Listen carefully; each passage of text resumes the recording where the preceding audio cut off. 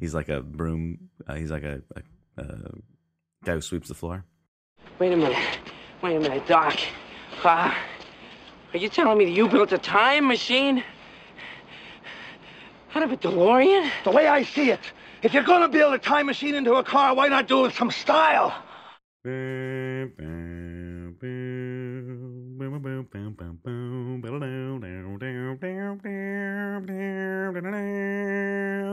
Ladies and gentlemen, welcome to the Style Guide podcast with your hosts Dave Morris and Stephen Orr. How are you today, Steve-O? I'm doing fantastic today, Dave. How about yourself? I am excellent. And today we are talking about Back to the Future, possibly the greatest trilogy ever made. I did put the word possibly in there just in case there's some people out there that disagree, but I think you and I more or less agree.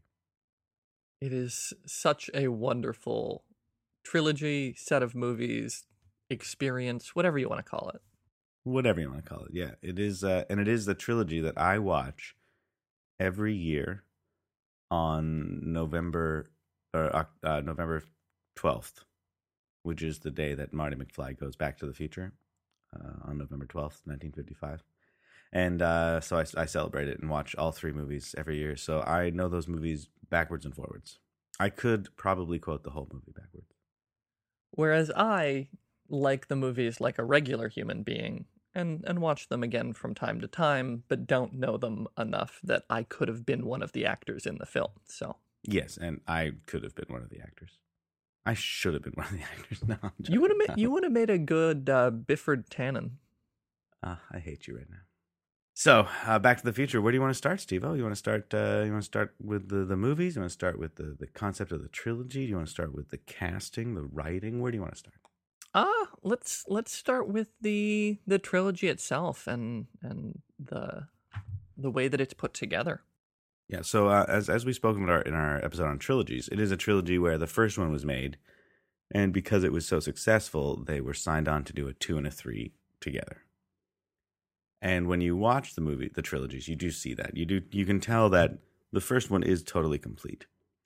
Even though there's that little tag at the end where Doc comes back in a flying DeLorean, where we're going, we don't need roads. That was intended just as sort of a joke at the end there. And then it has a to be continued, but that was added in post after they signed on to make the trilogy. And it clearly shows, I mean, not particularly in the first movie, but in the second and third, that they were doing something a little bit different with those movies than they were with the first. Yeah, in the second and third, you see much more the second movie setting up things that are going to happen in the third movie. Like we set up the whole idea of Marty being called a chicken in the second movie. We set up the idea of Buford Mad Dog Tannen in the second movie, so that when Doc goes back to the Wild West, all of those things are easier to implement.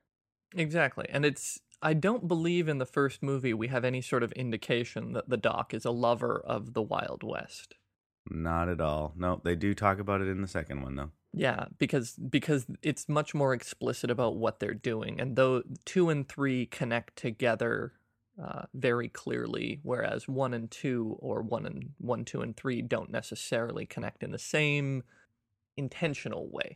I mean, we do see the same jokes replicated and that sort of stuff, and they do a great job of picking up stuff that they left in prior movies, but certainly the 2 and the 3 connect together more strongly. Yeah, and the first one, like this is the thing I love about Back to the Future. In the first movie, everything is set up so well in the beginning for the end, right? So, and I believe in the writing process when Robert Zemeckis and the other guy, Bob Gale, they would like kind of write down on like cue cards like what they wanted Marty to do, like they wanted him to invent skateboarding, and so then they added a scene where Marty invents skateboarding, and then they were like, oh well, then that means that somewhere in the beginning we have to show him skateboarding. And then they wanted him to invent rock and roll. So then in the beginning, they had to have a scene where he was, trying to be in a band or something. And so they did this with the whole writing process of the film. So when you watch like the first 20 minutes of the movie, you can see everything that is going to happen in 1955 set up so nicely. This whole idea of if you put your mind to it, you can accomplish anything. And that Marty's in a band, that he's a skateboarding kid, that, you know, Doc stole a bunch of plutonium, like everything you sort of see set up. And that's what's so beautiful, not even just about the first 20 minutes, but the first minute and a half of the film, with the opening sequence of the clocks that tell you everything that's going to happen, but do it in a way that is so subtle and careful, where, I mean, we see things like the film camera, and we don't know the significance of that until suddenly the significance of it becomes clear, that Doc had to leave the film camera at home so that Marty could go get it, so that Marty could be there. And it's this wonderful little opening that is not even remotely replicated in 2 and 3. Yeah, and like it goes even further with the ticking clocks. Like just first of all, the first thing you hear is the ticking of clocks. This movie is about time. And then it shows all these clocks, and not just clocks, but clocks from different eras, different time periods, old clocks, kitschy clocks, new clocks, like all different kinds of clocks, sort of showing you like this is about time and history, like the time travel, essentially. And there's even a great clock. I don't know if you noticed it. Every time I watch it, I notice, and I kind of smile. There's one where on the minute hand, there's a person hanging off of it. Yep. And it's like, oh, that totally happens at the end of the movie when Doc falls on the clock. It's like, oh, it's perfect. The minute hand's even in the right spot for that. But and there's even like a clock that is, I don't know if you noticed this one, that's ticking backwards. Oh, I didn't notice that. It's reversed, and so the clock goes the other way. So it's like all these little hints, just like the whole movie nicely laid out, and the news report about the missing plutonium and the Libyan terrorists, and like all the different inventions, sort of setting up that Doc's an inventor, and like everything in that first sequence is great. The dog named Einstein, you know, like they set up everything that you need to know in that first minute and a half. You're totally right. Yeah. Well, and even little touches like the framed newspaper of the Doc mansion or Brown mansion destroyed, right? Yeah, failed inventor. Yeah, and it tells you so much in that opening sequence, right down to Marty dropping his skateboard and it hitting the plutonium case, right? Like just everything you need to know is told visually in that opening little bit. And what I particularly like about it is that it's very much like the way Shakespeare's plays open, in that, yes, this is all important information and very useful for understanding what's going to happen, and yet you don't need to hear it. You don't need to see it, because the film is going to explain all of this to you. Even though as it goes on. Yeah, your understanding is definitely going to be better if you are carefully watching that opening sequence, but you don't have to. Yeah, and so what the first movie accomplishes with this sort of like everything in the first minute and a half and then everything in the first 20 minutes is nicely setting up the whole rest of the movie. 2 and 3, which were made together, 2 is spent mostly setting up what's going to happen in 3. Yeah. And in both cases, I think it works incredibly well. And I think actually one of the things that that Robert Zemeckis regrets is that he had to, I think I said this when we talked about trilogies, is that because he ended the first one with that little joke about Doc coming back from the future, and like in a flying DeLorean, it meant that the second movie had to start with them in the future, and he totally would not have done that if he knew he was going to make a sequel. But he didn't. He just finished a movie and then put a little joke at the end. But they wanted a sequel, so he had to go into the future now. And the future sequence, I think, is highly criticized, because here we are. We're in 2015, of course. And we don't have power laces, and we don't have incredible 3D technology. I mean, we're getting there, but we don't.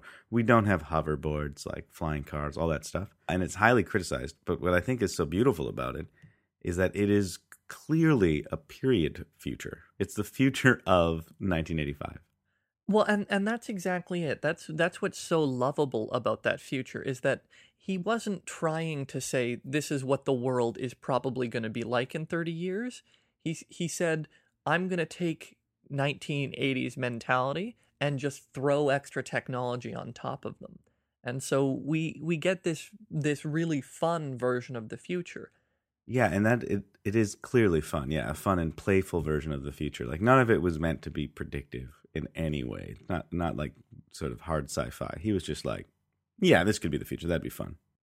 Well, and the funness of the future is so important for setting up the dystopia of the present, right? When Marty travels back to 1985 and it's Biff's city now.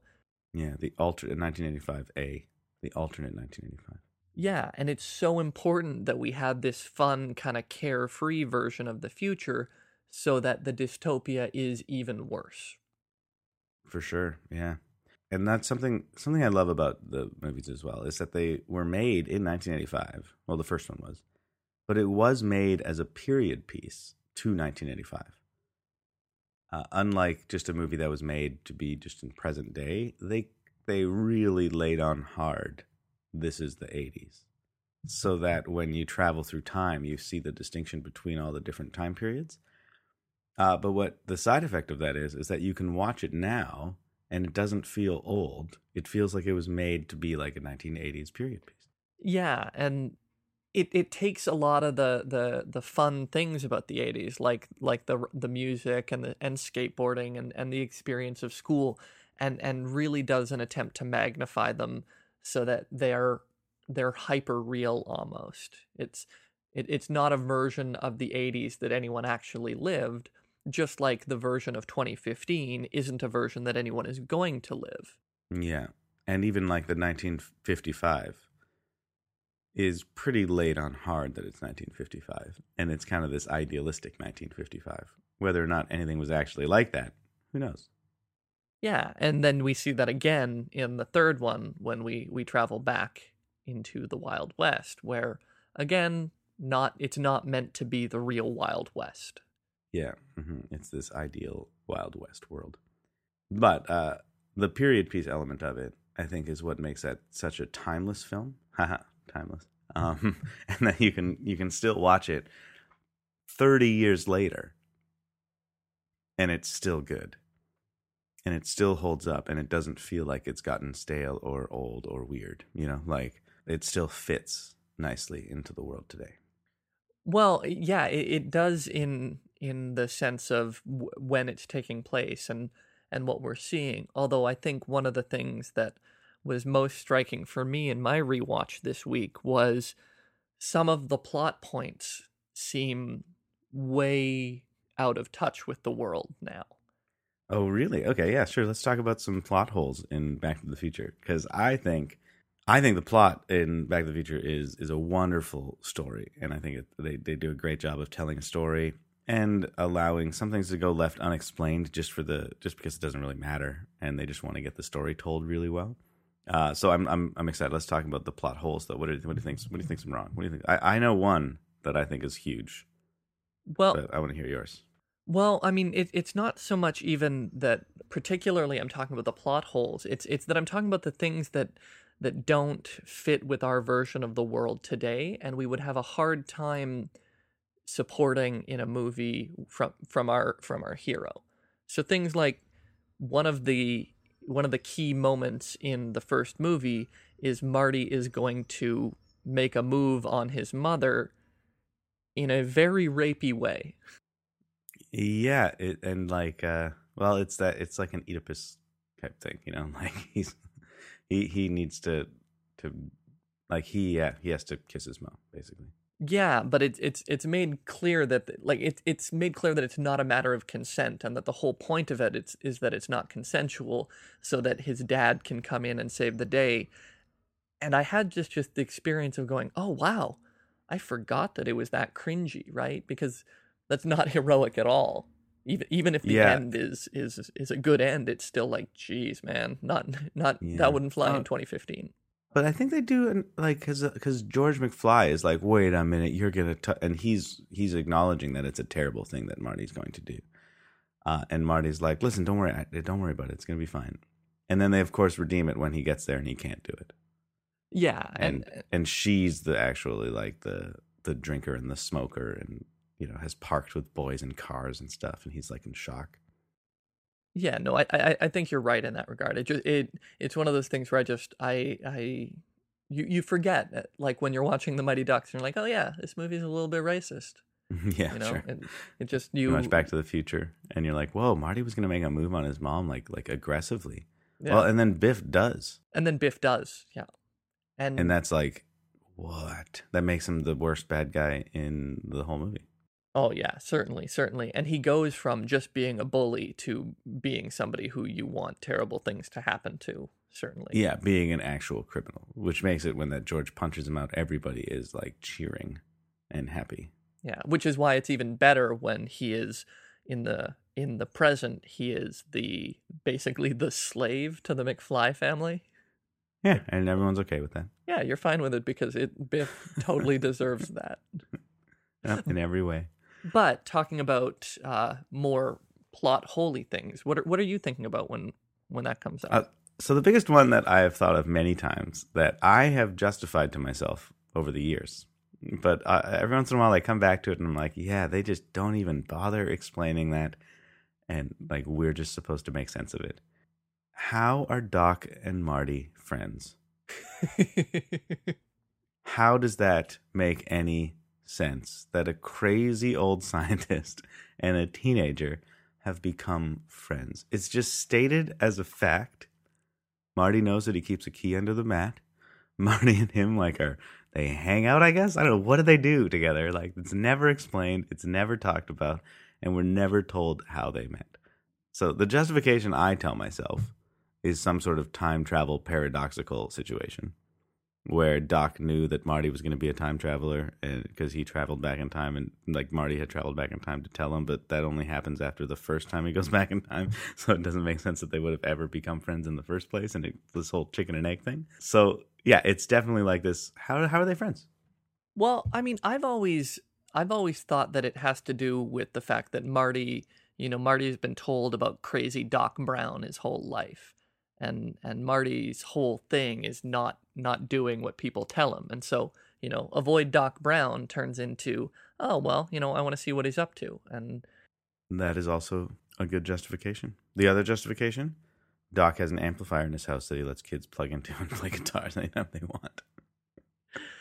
Oh, well, and see, the best part of it is that, I mean, there is very clearly a strong friendship between them. It's not too. They weren't just casually thrown together in this. Yeah.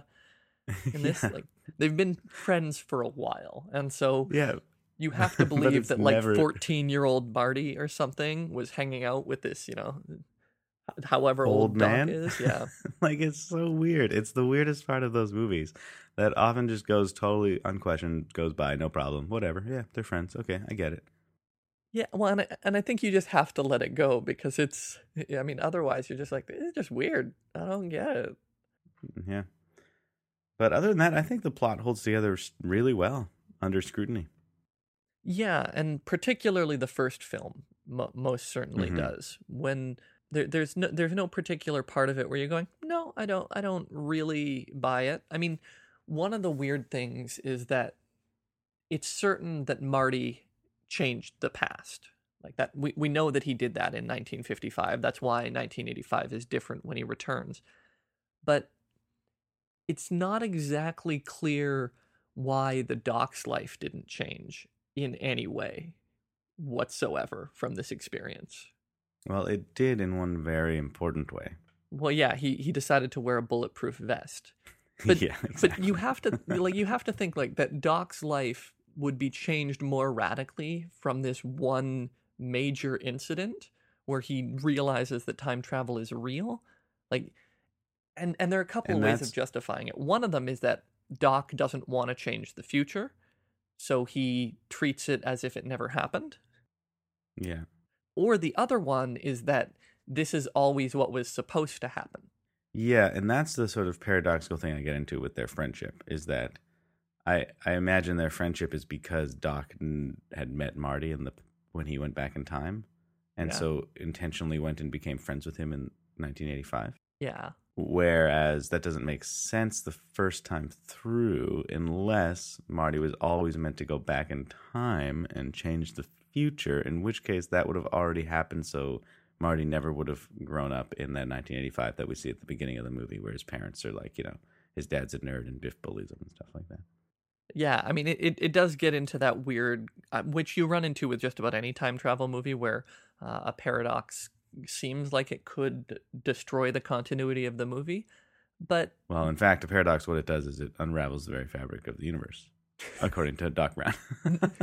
or as it turns out, it just makes two people faint. Yeah, it's true. Either or they could just be shocked and pass out. Yeah. It's like, oh, wow, great. Yeah, that's a great line though. When Doc's like, "Oh, you can't. Yeah, if you don't get there, you're gonna miss the lightning at the clock tower, and you're not gonna get in 1985. We're gonna have a major paradox." And Marty says, "Wait a minute, a paradox? Is that one of those things that can destroy the universe?" Which is so funny in a time travel movie, just to say the sentence, "A paradox can destroy the universe," in this way that's like, listen, people watching this movie, we know time travel movies have paradoxes in them. It's not actually going to destroy the universe. Just calm down and enjoy the film. You know, like that's how I've always read those moments of like, just relax. It's fine. The movie still works. Well, and that's the thing. Like the consequences in the movie are always small consequences. It's never really rooted in the universe is going to end if we don't do this. It's Marty's not going to be born if his parents don't get together. It's the fact that Marty's kids turn out to be, criminals. Those sorts of more personal plot points rather than the entire universe is at stake here. We, continually raising the stakes. I mean, you're right. It is almost passingly referenced as a joke. Yeah. In order to say, that's not what we're focused on. Go watch another movie if that's what you'd prefer. A movie from the year 2000. And I think they just sort of embrace the paradox of time travel in the film and have a lot of fun with it. Like the scene in Back to the Future 2 where he's at the prom again and we're seeing it from another perspective. And it's like we see him climbing over himself playing the guitar while everybody's dancing, and he drops the sandbags on the bullies and like all that kind of stuff where we see scenes from the previous movie in the next movie is phenomenal. It's just so much fun. Like it's nothing but pure joy watching that scene and just going like, oh, that's totally from the first movie. Like everything you want from a sequel is in that moment. And that's the thing. Like both the second and the third movie do that. They replicate the same joke again and again because it works. Like they are telling the same story in a slightly different way. Yeah, and they just embrace that time travel fun. Yeah, which is why Marty, wakes up in a bed 3 times with his mom and different versions of his mom being there telling him that everything's okay and him thinking it was a dream, right? Yeah, it's like they took the first movie and broke it down into its constituent parts, and we're like, all right, these are the ingredients for a Back to the Future movie.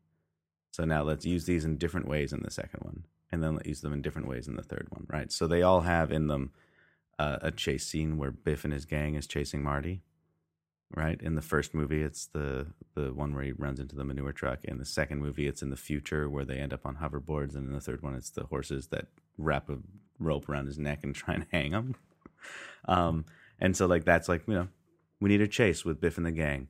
We need a moment where he wakes up with his head banged and his mom is, talking to him. We need a moment where he walks into a cafe in a different time period and has to order something and he can't do it right. Right. So like they have these ingredients and then they put them together. In the first one, they're just there. In the second one, they put them together in a more fun way. And then in the third one, they twist them all on their side. Yeah, exactly. And they've done it in such a way that ups the stakes in them even. Like in the third film, Marty could die as a result of his interactions with Biff. Whereas in the first one, he's going to probably get beat up by these 1950s villains, but it's the stakes aren't as extreme. And so they do a really good job of that.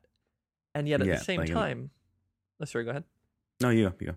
Well, and then at the same time, they also show us things in reverse order. So we started with the save the clock tower, and then it was the future clock tower, and then it was the building of the clock tower. And so you get to see the same things that we know and love, but you get to see a different side of them. Yeah, and that is something they beautifully do, is that like we get to know Hill Valley really well. We see the beginnings of Hill Valley. We see the middle of Hill Valley. We see the 80s of Hill Valley, which I guess would be the present. And then we see the future of Hill Valley and what it's going to become. And then we also see an alternate Hill Valley, what it would look like Biff turns Hill Valley's dilapidated courthouse into a casino, a hotel Pleasure casino, Palace. Yeah. pleasure palace. Yeah. So like we see all those different versions of it, which is great. Well, and that's why, again, that opening from the first movie is so important because, yeah, we see Doc's garage warehouse, but we also see Marty skateboarding through town. And we see all the parts of the town that are going to be characters in the rest of the films in different ways. And so I almost wish that we had that again at the beginning of the second and third film, because if you're not watching it back to back, it's easy to forget the kind of nuances that they're going to be adding to it. Like the fact that the Pleasure Palace, that's a great point, that what Biff does there is it's such a sacrilege to the institution that I didn't even realize that it was the same thing. Yeah, well, and they do this like lovely job of like Lou's diner, right? Which is the diner he goes into where they're playing Davy Crockett in 1955. In the present, it's Lou's aerobics center. And you see Marty walking by it in the background, and he waves at all those girls doing aerobics. It's Lou's aerobics. So it's the same diner. And then in the future, it's a Cafe 80s. And it's been changed into like this, like, retro place. And then in 1885, we aren't really sure, but it's probably the bar. Yeah, it's probably the saloon. Yeah. Yeah, but we're never really sure. And same with like, there's like the movie theater and the gas station that are like, in the 50s, it's this really great gas station. In the future, it's this great gas station. In the present, it's just a crappy gas station. And then there's the movie theater that was playing like a Ronald Reagan movie back in 1955. Yeah. And in the present is a porn palace playing XXX movies. And in the future, it's Jaws 19. Exactly. Yeah. So they have this like the way they treat Hill Valley like a character is so lovely. And having like, Mayor Goldie Wilson, and then he's like a broom. He's like a guy who sweeps the floor. Yeah. And then in the future, he's the mayor. And then in the future, it's like Goldie Wilson III is the mayor. And it's like his kid. And it's just like, yeah, from now on, Goldie Wilson is always the mayor. But like, they really do build this wonderful character out of the idea of Hill Valley. Well, and if I can point to a disappointment in the third, it's that I didn't feel they did that as much in the prequel version of Hill Valley, right? Yeah. It definitely feels like it's just a Western town. It doesn't necessarily, it's not exactly clear that is Hill Valley before it came to being. And part of that is some of it's logistical. Like we couldn't have another Mayor Goldie Wilson, right? Because he didn't have the opportunity to become mayor yet. But at the same time, I almost wanted them to return some of those same sort of showing you, oh yeah, see right here, it's Hill Valley again, guys. This is going to become the gas station. This is going to become the whatever. And so yeah, well, I think this is what I love about the third movie, twisting everything. So in the third movie, the introduction to the town of like him skateboarding around the courthouse kind of thing. In the third movie, he's being dragged by a horse from his neck, and it's not at all great. And then the town itself is like we have that beautiful scene where he walks through the sort of like Hill Valley archways, and the camera pans up. That great shot from like Once Upon a Time in the West that they just clearly rip off and just do. Because it's a Western, so they're ripping off Western stuff. It's great. And they pan over and you see like Hill Valley, and then you see the town, and it's just like this huge letdown. And I think that's the whole idea, is that, well, yes, 1885 was not that great. And they wanted it to almost feel like the future was so fantastical. Let's make the West so just like boring. And there's nothing. Yeah, no, I think you're right. When you put it that way, that makes a lot of sense in what they were trying to do. Yeah, just twist it all. Like, and that's the other thing with like him waking up with his mom, the other ingredient of a Back to the Future movie.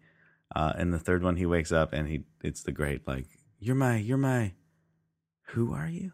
Because he has no idea who she is. Because this is like the Old West. Doesn't make sense. It can't be his mom. And then it's Maggie McFly, who looks like his mom. Yeah, and it's so fun to get those sorts of things. And I feel like they honed some of the gags that they did in the second movie a little bit better for the third. Like it was a little bit weird having Marty play old Marty, his son, and his daughter all at the Yeah. same time as he's also playing Marty. Whereas in the West, it just worked a little bit better when he was just playing his great Great great grandfather. something like that. Yeah, I mean it definitely takes that idea and just says, what's the best part of this? Instead of it would be funny to have, I was going to say Emilio Estevez, but I've forgotten his name. The main character, Marty McFly. Michael J. Fox. Michael J. Fox, thank you. Michael J. Fox dressed up as a woman. They did do some pretty incredible technical achievements in the second movie, and basically invented a whole new camera technique, as far as I know, with the having Marty on screen with himself. Yeah, or Biff on screen with himself. Or Biff on screen with himself. And I think the worst part of all of the special effects is the moment when Biff throws the almanac to himself in the car, and the almanac all of a sudden looks really clearly drawn on. But like the fact that like you see him hand an almanac to himself, like that is incredible. Like how did they do that back then? Like when this was filmed, and they had the almanac on like a crane being handed across, in one of the scenes, and they had like every time you see it, there's always like a barrier in between the characters because they needed that for like lining up the camera or something. I don't know exactly how the technical stuff works, but it's an incredible achievement what they pulled off. Yeah, and that's the thing. I mean, I think the worst special effect that in that entire film is at the very end of the third movie when the train is a flying train. Like it just looks cheesy. It's it doesn't the best.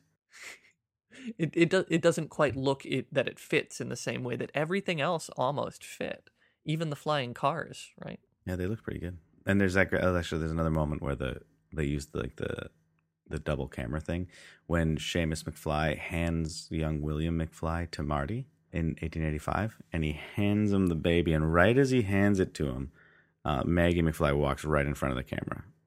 Because they needed someone in front of the camera for that moment where he hands it to himself, because that's not going to be possible because he's not there.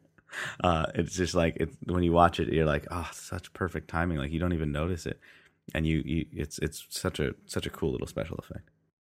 Well, and then there's just the practical effects where the makeup is so excellently done in the first two movies, where they age and de-age people. Yeah, totally. I mean, what they do is they age people, but they do it really, really well. And then in the third one, they're almost making fun of themselves the way that they de-age, or they add the mustache to Marty's great grandfather, and they make Buford, just they really just throw a bunch of dirt on his face. Like it just really. They know what they've been doing in the last two movies, and they're just like, this is just going to be funny. Yeah, because in that first movie, man, like they age Leah Thompson up, and like they age what's his name who plays his dad, Crispin Glover, right? So well that you're like, yeah, they look like adults. You almost forget that they aren't adults in that movie. Well, and they do two versions of their aging too. Yeah, that's true. Yeah, right. And then three versions of Leah Thompson if you count the one in Back to the Future 2. Well, yeah, and then back again in the third one, right, where they make her look even younger than they had her look in the first one, which is amazing. Mm-hmm. I don't know how they pulled that off. Mm-hmm. And so the practical effects combined with the special effects really make those movies. They really did a good job of making them timeless in how they were filmed, but also in the way that they plotted out the story and the way that they showed the story. Yeah, and I just want to talk a little bit more about the things that they set up and knock down really well in the second and third movies. Because the first one, it's all done in that first 20 minutes, but the second movie, is like such a setup. Like I love the 7-Eleven joke about using guns and like playing the game. What's it called? What's the name of the game? That he plays in the Cafe 80s? The Wild West Wild shooter. Gunman is what it's called. Right. There's Wild Gunman. And then he teaches the kids how to play it, and they're like, you have to use your hands. It's like a baby's toy. Well, they set him up like he's like this great video game shooter. And then in the Wild West, when he does the little shootout thing at the fair, and he does this perfect like Wild West shootout, like they set that up really nicely. And they set up the, of course, they set up Buford Tannen in the second one as well, where he sees the video of like Buford Mad Dog Tannen and all this whole like the history of him, and like set that up for the third movie as well. I just think it's such a cool like. It's such a well done setup, a lot of those. Well, and even little things, right? Like that they did at the end of the first film, where they moved from plutonium to trash as the fuel for the time machine. Yeah, the time circuits. Yeah, for the time circuits, because I mean, not even if they were going to make another movie, but to tell more stories in this universe, they kind of had to get away from plutonium, right? And so we wanted to, they had to, in order to tell more stories, give us a different way of doing that, and they just took a super kind of fun future take on it. Yeah, and because they'd already been to the future, let's use that to push it forward. And it was also part of that joke at the end, where it's like, I need more fuel, and he puts garbage in the car, which is hilarious. Well, yeah, and it's great, and it also gets us away from one of the weird parts of the first movie, where the Doc is using Libyan terrorists to steal plutonium from the U.S. government. Yeah, it was like, the 1980s, man. Hey, yeah, no, totally, but still super weird that he was working with terrorists. Like, yeah. Like, you have to wonder if Marty was going to get a call or have the government show up at his door a couple days after the events of the movies. Or like, the plutonium still went missing, and you knew Doc really well. Well, the Libyans were the ones that stole it, and they hired Doc to make a bomb for them, which is, again, this is one of those funny little Easter eggs in the movies. Dr. Emmett Brown gets hired to make an atomic bomb or a plutonium bomb for a bunch of people. And he makes a joke in the third one where before they moved to Hill Valley, they were the Von Brauns. Yep. And if I'm not mistaken, Von Braun was one of the guys that worked on the atomic bomb. And if not the atomic bomb for America, then he definitely was like someone that worked on some kind of crazy explosive thing. Yeah, it might have been working on the German version of it, I think. But the point is, yes, that's a funny little Easter egg there that they bring up again, and so I like it. Yeah, it's pretty funny that he's the Von Braun. Oh wait, sorry. I think Von Braun. I'm just looking it up right here. He worked on rocket technology and stuff for Nazi Germany and the United States, respectively. Okay. Anyway, moving on. I like those little Easter eggs that they throw in there, and I love this. Like, I can't remember who did it, but someone did this whole calculation of like how many DeLoreans there are in 1985, or at one point in 1985, there's like 1955, there's like 4 DeLoreans. There's the one that Marty first came back in. There's the one that Marty and Doc both went back in. There's the one that's from 1985 that's still hidden in a cave. And then there's the one that Biff Tannen brought from the future back into 1955. Is that right? Am I missing one? Actually, there's even an extra one. What's the extra one? Oh, wait, no, wait, never mind. No, I nailed it. There's 4. Yeah. Although there is still a DeLorean that's not destroyed, right? At the end of the third movie, there's still one DeLorean out there. Which one? The DeLorean that the Doc left in the cave for Marty. No, because that got found in 1955. It got found because they used that. That's the one that gets destroyed. Man, this is time travel weirdness. Right, because that's the one that he goes back. No, but there are 2 DeLoreans. Then there are 2 DeLoreans in the past. Yeah, they're in the past. But they all eventually get destroyed.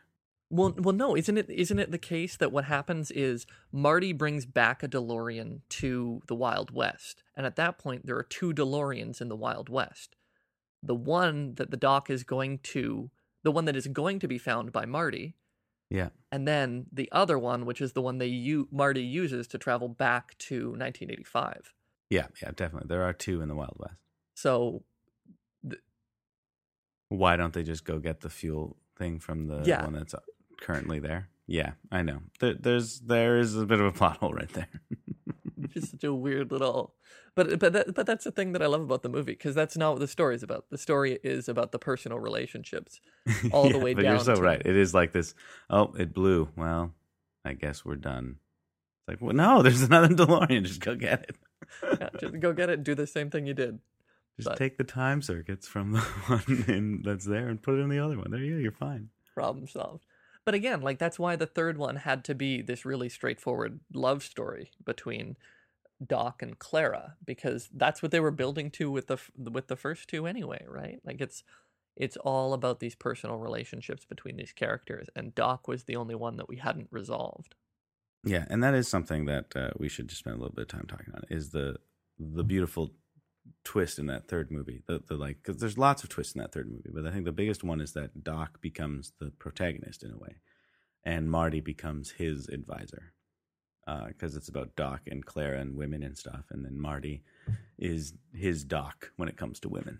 Yeah, well, and I mean, it's even got that great little inversion where Marty writes a letter to Doc in order to save his life in the first movie, and Doc writes a letter to Marty asking him not to save his life, right? Yeah. And so it's this great little flip that we see in the end of the second movie. And I have to say, the ending to the second movie, so awesome. So when the DeLorean gets struck by lightning and disappears, and Marty is now alone. And the guy from Western Union shows up. Yeah, totally. Yeah. Mm-hmm. Yeah. And right down to the line, "I'm back from the future." Like, it's so great. That is one of the great things, is like, and they do such a good job of recreating that scene from the first movie where Doc is like happy with himself that he sent Marty back into the future. And he goes, ha ha, and he looks up at the clock tower. Because normally in the first movie, at that scene where he looks up at the clock tower, it cuts and shows the clock tower that he's looking at, and then a helicopter flies by. Right, so now we know we're back in 1985. It's a beautiful cut, beautiful edit. But in the end of the second one, he looks up, and then instead of cutting to the clock tower, we see Marty run around the corner in his like leather jacket and inconspicuous hat. And Doc just like refuses to accept it and then faints. It's perfect Christopher Lloyd faint. Yeah. And so it's such a lovely little ending to that film. And then we get to the third one where the beginning of the film has to really just explain the plot, but they do it like they do it so passingly and quickly that you don't even, I mean, even if you listen to it, it doesn't make sense because it's not supposed to. They're just Which like one? At the beginning of the third movie when Marty and Doc are talking and in the Marty house is trying and Doc's to explain, freaking out. Yeah, and he's trying to explain what happened, and it's just done so quickly, very hand wavy, because it doesn't matter, right? He's here now, and we're gonna. It's gonna nice tell because this story. it's another callback to the first movie, right? The third one does a lot of callbacks to the first movie that the second one missed, right? Because it has that moment where Marty's trying to convince Doc of something, and Doc is like, "Well, it's impossible to believe that you're out here," and then he closes the door and locks himself in the bathroom. Yeah. And in the first movie, Marty has to explain how he got the bump on his head and he knows how it happened and yada, yada, yada. And then the third movie has to explain how, like, this person went to the time and now it sends you back to 1885, which ends with the great moment of, how would you happen to know about it? You wrote me a letter. And then they jump to the reading the letter sight gag with the magnifying glass. Well, but it also does a good job. Like the first movie is the dance. The second movie, they make a casual reference to Michael Jackson in the film somewhere at a couple points. And then the third one, when we get to that great scene in the saloon where Bifford is telling him to dance, he ends up doing the moonwalk, right? Yeah. And even he's singing like Michael Jackson lyrics to himself. And it's just this funny little, we know we're building our gags really well. Yep. Yeah, and the third one does have a lot more gags in it, yeah, than the second one does. Like, and also, and just that line, "What's your name, dude?" Eastwood. Clint Eastwood. What kind of stupid name is that? Yep. Yeah, it's just a nice little joke about Clint Eastwood. But it also has that great moment where he wakes up and he has to go to the kitchen or wherever, not kitchen, but he's getting out of bed and he has to check to make sure he's wearing pants.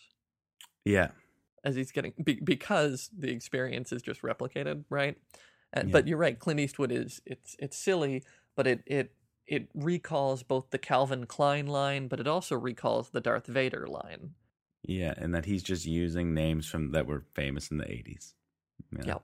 That's what he does. It's a period piece for the 1980s. Yeah. And then all of a sudden there's a bear in a cave for some reason. Hey, something needed to make him run away and lose his boots. Yeah, and but yeah, like that third movie, the whole fact that it follows Doc's love story, I just think is such a beautiful little twist. And he sets that up in the second one too, where he's like, I'm going to dismantle the time machine and spend the rest of my life devoted to the other mystery of the universe, women, which just explains Doc's entire why he's just this single old man. Yeah, well, and the thing is, like, we couldn't see Marty's love story because he had Jennifer for starters, but also because of the way that they had dealt with Jennifer, both in the first movie and then how they'd kind of had to sweep her aside in the second one. Like, there was no room for a character for him, and so it was clearly going to follow Doc almost the whole time. Yeah. And the third movie also has a nice twist where in the first one, it's him teaching his dad what he has to do, you know, and like making his dad tough and teaching his dad how to fight. And then the second one is his son is getting bullied around, and so he has to fight for his son. And then in the third one, Marty is the one that is getting in a gunfight, and his grandfather tells him not to fight. Yeah, he has to learn the lesson for himself now, or be taught the lesson more properly. Yeah, and the lesson is not the same lesson he was always teaching. You know, before he was always fighting, and then the third one, it's like, no, wait, I don't need to fight. And he throws down his gun and doesn't want to shoot him, you know, and ends up fist fighting him. But, you know, the idea of like not doing the fight that he wants to fight and not playing by his rules, you know, not fighting Biff by punching him like George McFly fights Biff by fighting him. Marty fights Buford by not fighting it by his rules. Which is exactly what is also set up at the end of that movie, where Marty avoids his accident with needles, right? Yeah, because he learned that he doesn't have to play by their rules. Yeah, exactly. And he was able to fix the future despite the fact that Doc wouldn't tell him the future.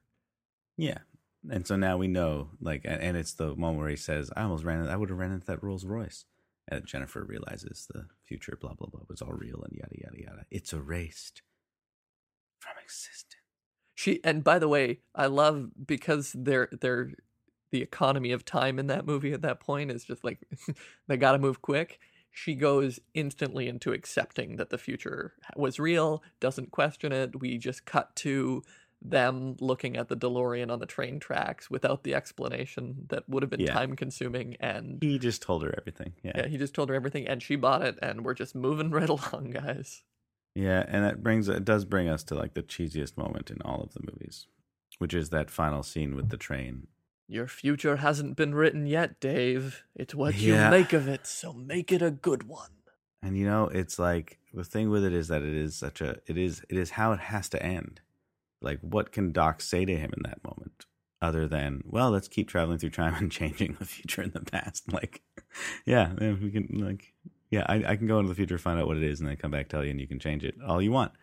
You can't say that to him. So they need to end with something. And so I think that they had to go with that. Your future is whatever you want it to be.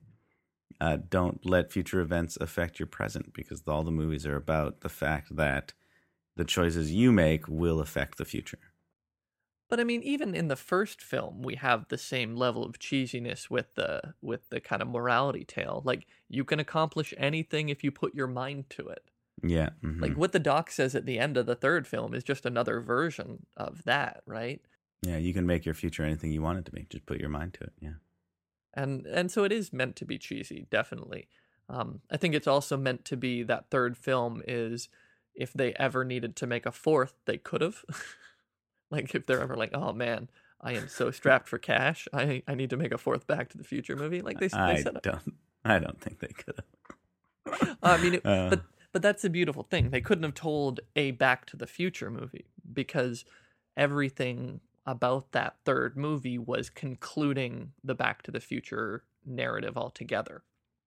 Everything that was picked up was finally what was dropped in that third movie and let go and concluded.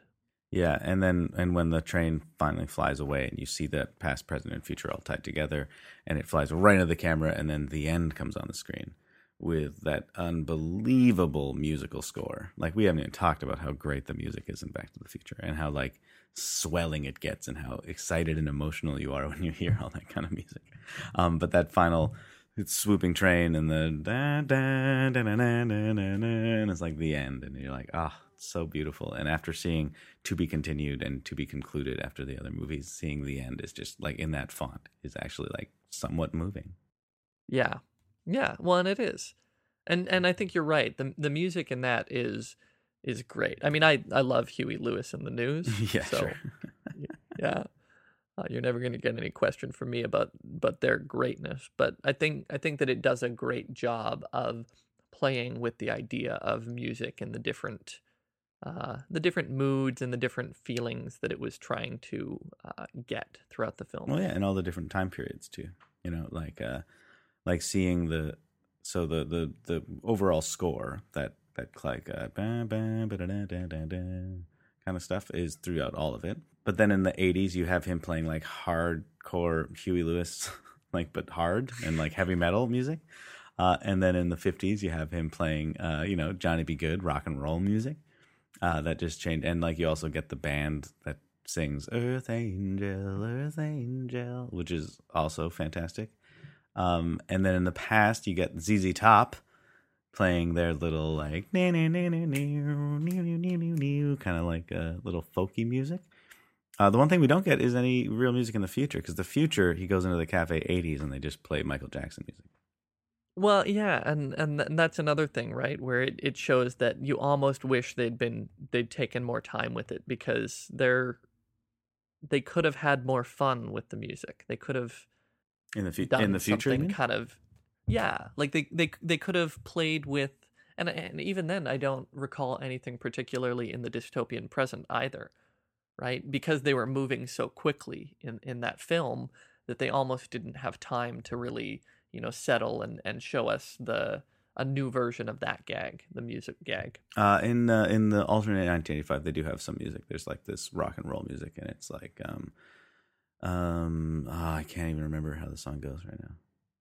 But it's basically something about like hell's, it's not Hell's Bells, but it's like something like that. Like that. Then there's like a biker gang and stuff. It's like biker music. Right. Oh, and Mr. Sandman. Oh yeah, perfect classic 1950s kind of score there. So I think that brings us probably to our final thoughts on the Back to the Future series. Yeah, I think it does. I mean, my final thoughts. We actually didn't get into lots of details of the stories in this podcast, but that's what my final thought is going to be more or less about. Is that the story of Back to the Future and the adventure of it. I think it is one of the greatest adventure stories of our time.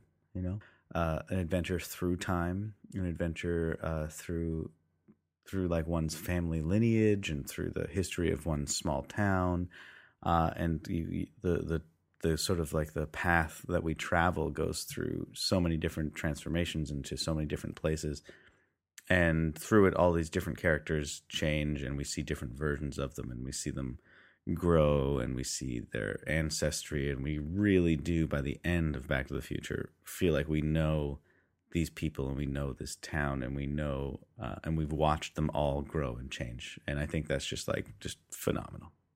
And for me, what it boils down to is that Back to the Future is expert storytelling.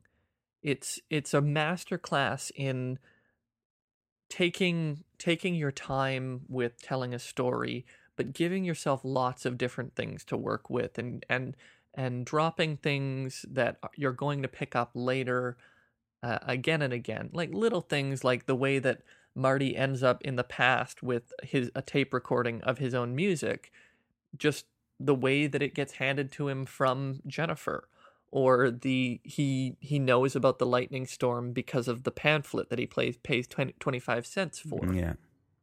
And then other things like the hoverboard and how that comes up at the end of the third film, and how it actually saved Doc's life, right? And how the whole idea of the hoverboard comes from them picking up their offer of the skateboard chase in the previous film. And we watch as it all kind of builds. Yeah, yeah. It all shows that they wanted to tell a story very carefully, and yet at the same time, they knew to root it in the relationships between people. They knew to root it in, first, the relationship of Marty's parents, but also Marty's relationship to Jennifer and to his own idea of family. The way that family plays out throughout the series, I think you're right, is something that is so thoughtfully done and could go even further. We could talk about all the different nuances about how Marty's understanding of family have changed radically by the time we get to the end of that movie. Yeah.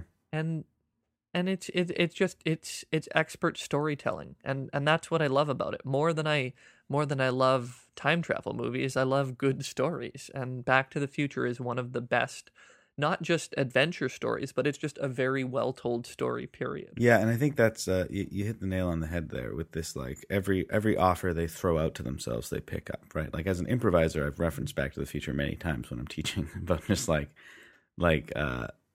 everything is thrown out there and all of it is used. Nothing is wasted. And that I think is where you're going with this expert storytelling. Like everything is perfectly used again, or perfectly brought back in, or perfectly tied in to itself, and influences itself and changes the story and moves it forward. And it is technically a science fiction story, which I don't know. I would never think of it like that, or I never used to anyway. But it is about time travel. It is science fiction, but it's definitely fiction. And the science, it doesn't even matter. They never explain time travel further than saying it's the flux capacitor. That's what makes time travel possible. Literally, a picture of the letter Y is what makes time travel possible. How? Who cares, everybody? It's a movie it's a story about a kid going to high school with his parents. Like, we just want to show that story, and we just need a flux capacitor. And that's something we just didn't even mention, is just the whole concept of the DeLorean. This 1985 car that looks super futuristic, but is not, and is used as the time machine. Like the fact that it's a moving time machine. I think it was the first ever film that had a time machine that moved. All other time machines were like stationary rooms before. And so the amount, what that gives them within the story, what that allows them to do within the story is just unbelievable. And really does keep the story moving forward so well, and forget about the whole time travel stuff. Well, and I think there's a line from the second film that really sums up my feelings of what they were doing in these three films. And it's when Doc says to Marty, "I invented the time machine to get a clearer perception of our humanity." Where we're going, where we've been. Yeah, and it feels like that's also a statement by the writers about what they were doing with the film. They created Back to the Future not to create a cool science fiction story. And not to make a bunch of money. Yeah. Yeah, but to gain a clearer perception of humanity in storytelling. And I think they did that expertly. I think so too. I think they did it perfectly. And yeah. Your future can be anything you want it to be, Steve. Well, I think that's a wrap for our podcast. I will see you next week, Dave, or last week. Oh, nice.